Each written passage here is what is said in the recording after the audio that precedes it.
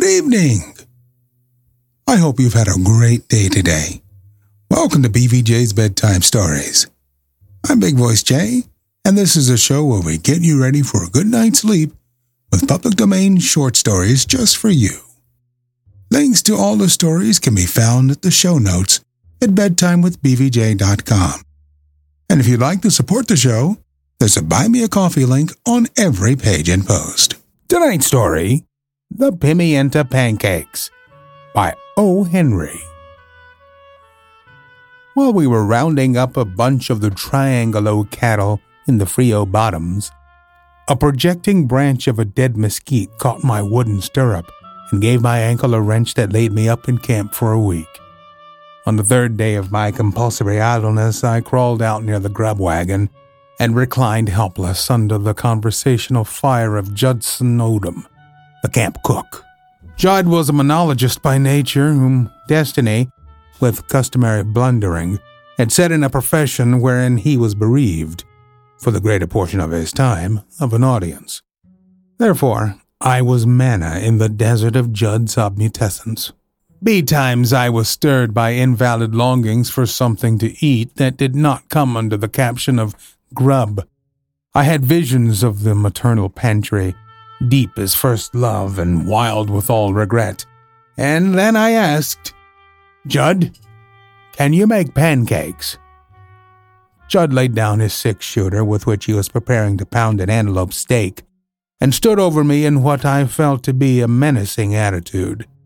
He further endorsed my impression that his pose was resentful by fixing upon me with his light blue eyes a look of cold suspicion. "Say you," he said with candid, though not excessive color, "did you mean that straight? Was you trying to throw the gaff into me? Some of the boys have been telling you about me and that pancake racket." "No, Judd," I said sincerely. "I meant it. Seems to me I'd swap my pony and saddle for a stack of buttered brown pancakes with some first crop, open kettle New Orleans sweetening. Was there a story about pancakes?" Judd was mollified at once when he saw that I had not been dealing in illusions. He brought some mysterious bags and tin boxes from the grub wagon and set them in the shade of the hackberry where I lay reclined. I watched him as he began to arrange them leisurely and untie their many strings. "No, not a story," said Judd as he worked, "but just the logical disclosures in the case of me and that pink-eyed snoozer from Mired Mule, Canada, and Miss Willella Learight. I don't mind telling you. I was punching then for old Bill Toomey on the San Miguel. One day I gets all ensnared up in aspirations for to eat some canned grub that hasn't ever mooed or bawed or grunted or been in peck measures. So I gets on my bronc and pushes the wind for Uncle Emsley Telfair store at the Pimienta Crossing on the Nueces. About 3 p.m, I throwed my bridle rein over a mesquite limb and walked the last 20 yards into Uncle Emsley's store. I got up on the counter and told Uncle Emsley that the signs pointed to the devastation of the fruit crop of the world.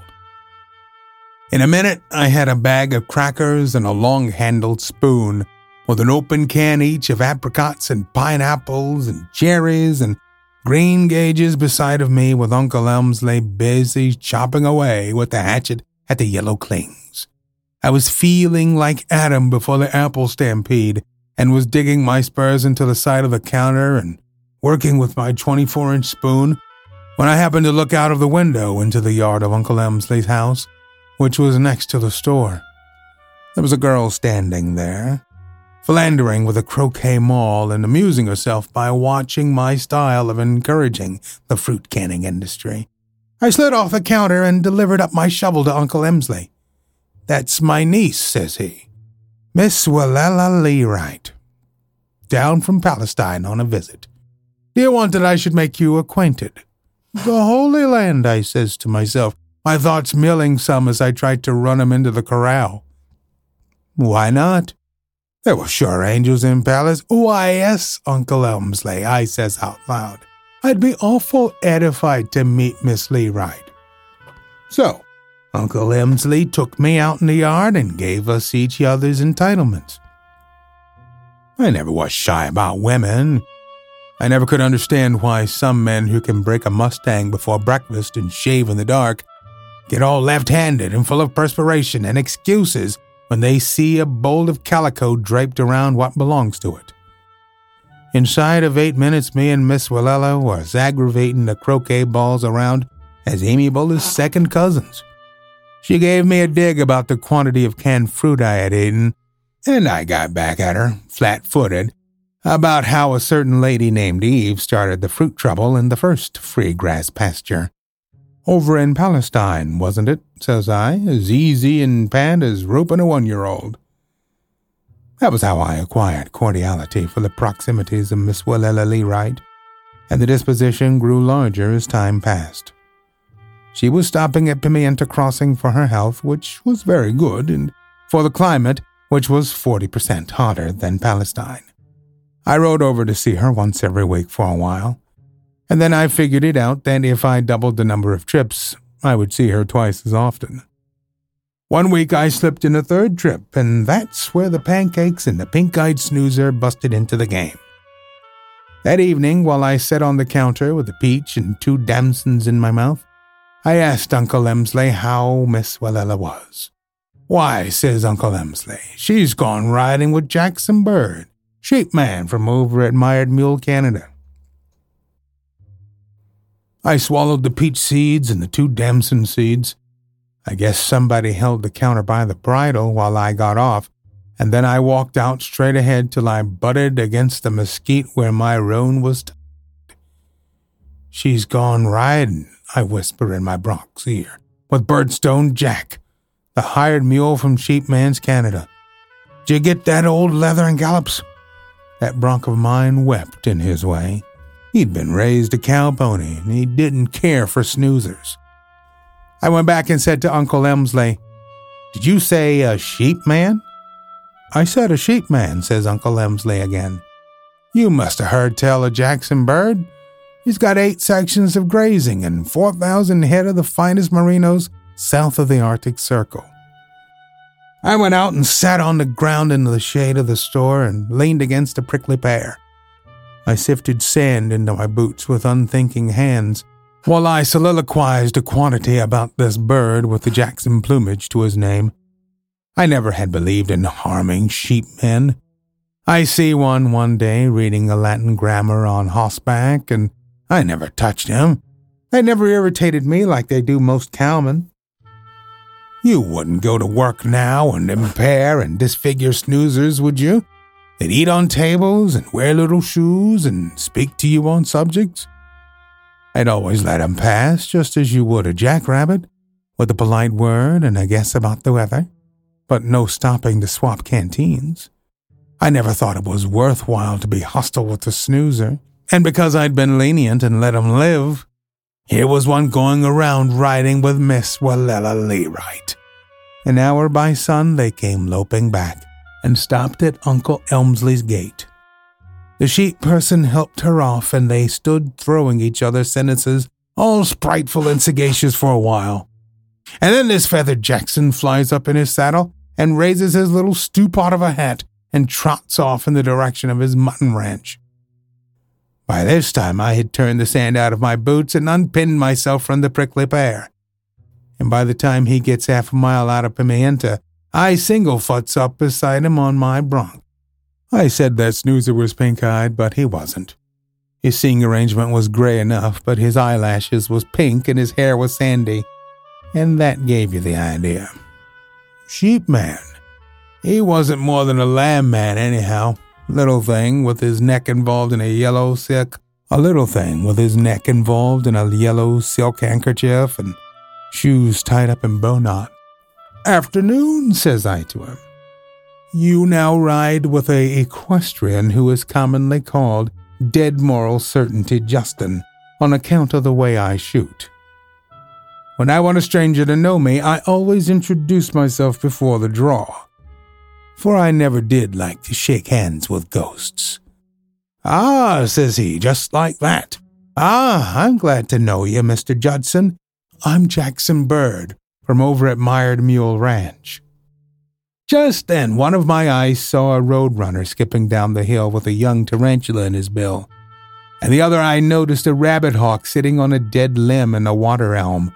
I popped over one after the other with my .45, just to show him. 2 out of 3, says I. Birds just naturally seem to draw my fire wherever I go. Nice shooting, says the sheep man without a flutter. But don't you sometimes ever miss the third shot? Elegant fine rain that was last week for the young grass, Mr. Judson, says he. Willie, says I, riding over close to his palfrey, your infatuated parents may have denounced you by the name of Jackson, but you sure molted into a twittering Willie. Let us slough off this here analysis of rain and the elements and get down to talk that is outside the vocabulary of parrots. That is a bad habit you've got of riding with young ladies over at Pimienta. I've known birds, says I, to be served on toast for less than that. Miss Willella, says I, don't ever want any nest made out of sheep's wool by a tomtit of the Jacksonian branch of ornithology. Now, are you going to quit? Or do you wish for to gallop up against this dead moral certainty attachment to my name, which is good for 2 hyphens and at least 1 set of funeral obsequies? Jackson Bird flushed up some, and then he laughed. Why, Mr. Judson, says he, you've got the wrong idea. I've called on Miss Learight a few times, but not for the purpose you imagine. My object is purely a gastronomical one. I reached for my gun. Any coyote, says I, that would boast of dishonorable— Wait a minute, says this bird, till I explain. What would I do with a wife?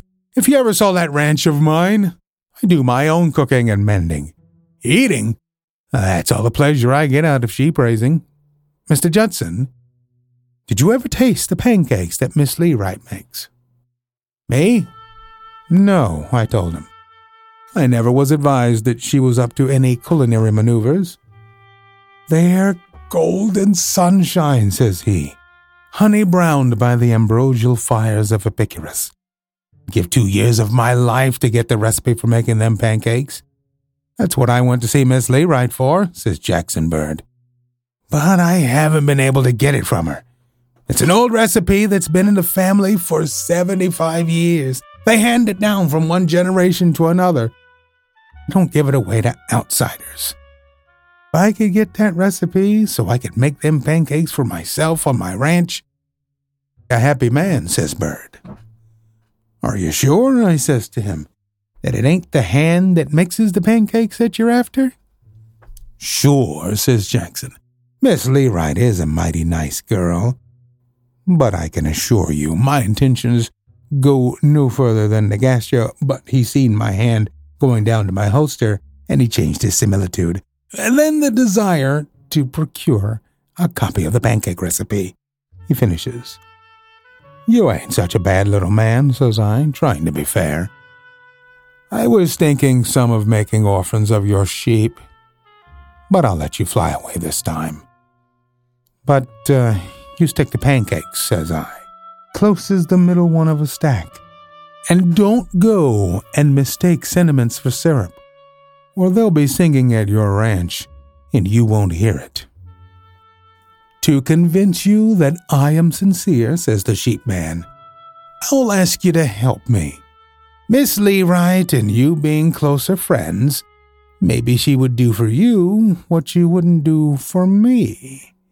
If you'll get me a copy of that pancake recipe, I give you my word that I'll never call upon her again. That's fair, I says, and I shook hands with Jackson Bird.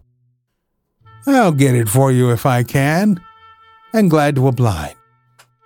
And he turned off down the big pear flat on the Pedra, in the direction of Mired Mule, and I steered northwest for old Bill Toomey's ranch.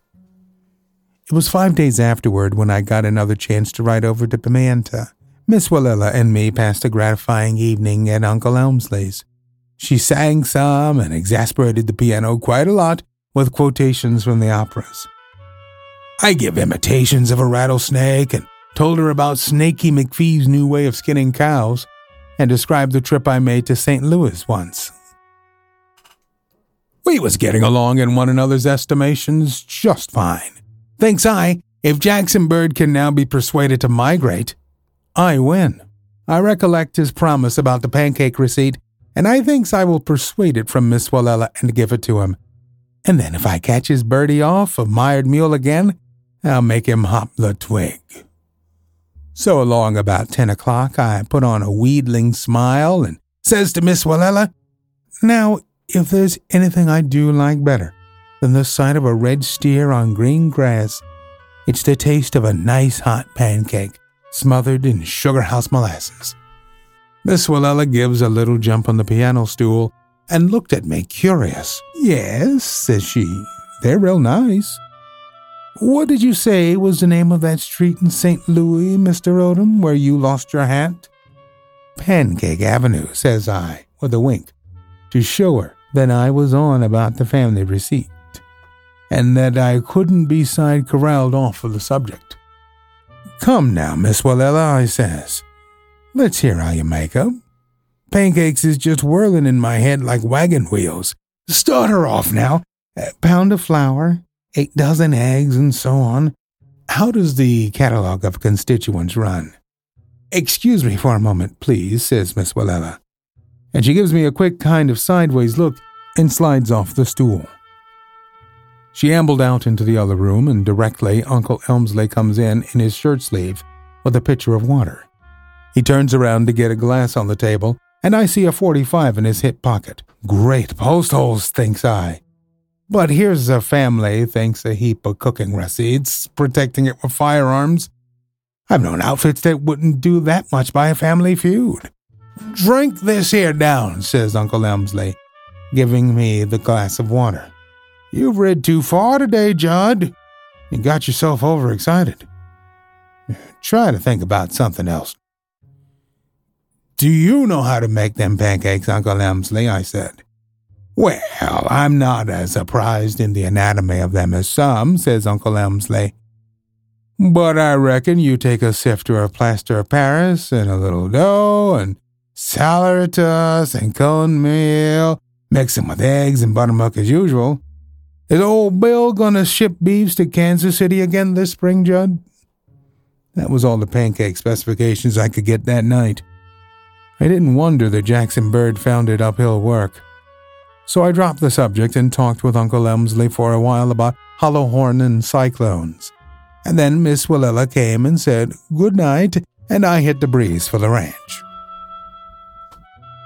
About a week afterward, I met Jackson Bird riding out of Pimienta as I rode in, and we stopped on the road for a few frivolous remarks. "Got the bill of particulars for them flapjacks yet?" "Well, no," says Jackson. "I don't seem to have any success in getting hold of it. Did you try?" "I did," says I.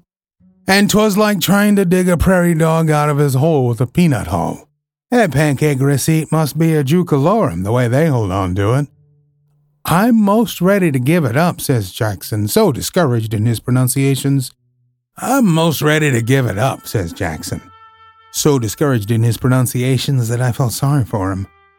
"But I did want to know how to make them pancakes to eat on my lonely ranch," says he. "I lie awake at nights thinking how good they are." "You keep on trying for it," I tells him, "and I'll do the same. One of us is bound to get a rope over its horns before long. Well, so long, Jaxie." You see, by this time we were on the peacefulest of terms.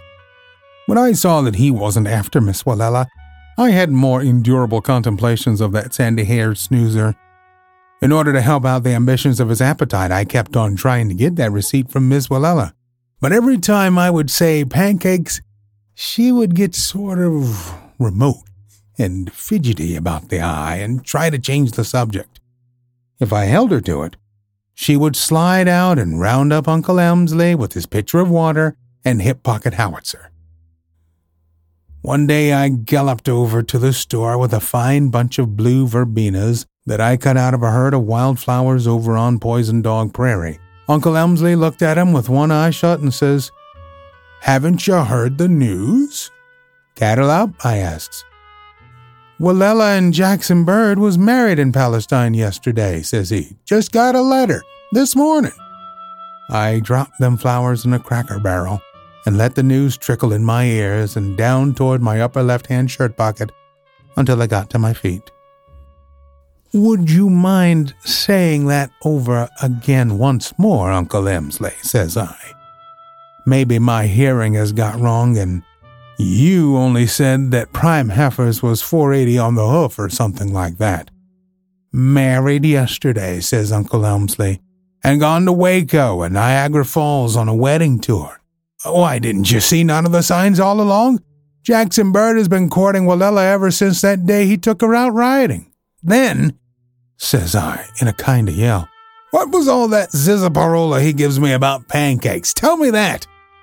When I said pancakes, Uncle Emsley sort of dodged and stepped back. Somebody's been dealing me pancakes from the bottom of the deck, I says, and I'll find out. I believe you know. Talk up, says I, or we'll mix a pan full of batter right here. I slid over the counter after Uncle Emsley.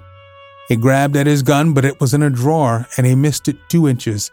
I got him by the front of his shirt and shoved him in a corner. Talk pancakes, says I, or be made into one. Does Miss Willella make 'em? She never made one in her life, and I never saw one, says Uncle Emsley, soothing. Calm down now, Judd, calm down.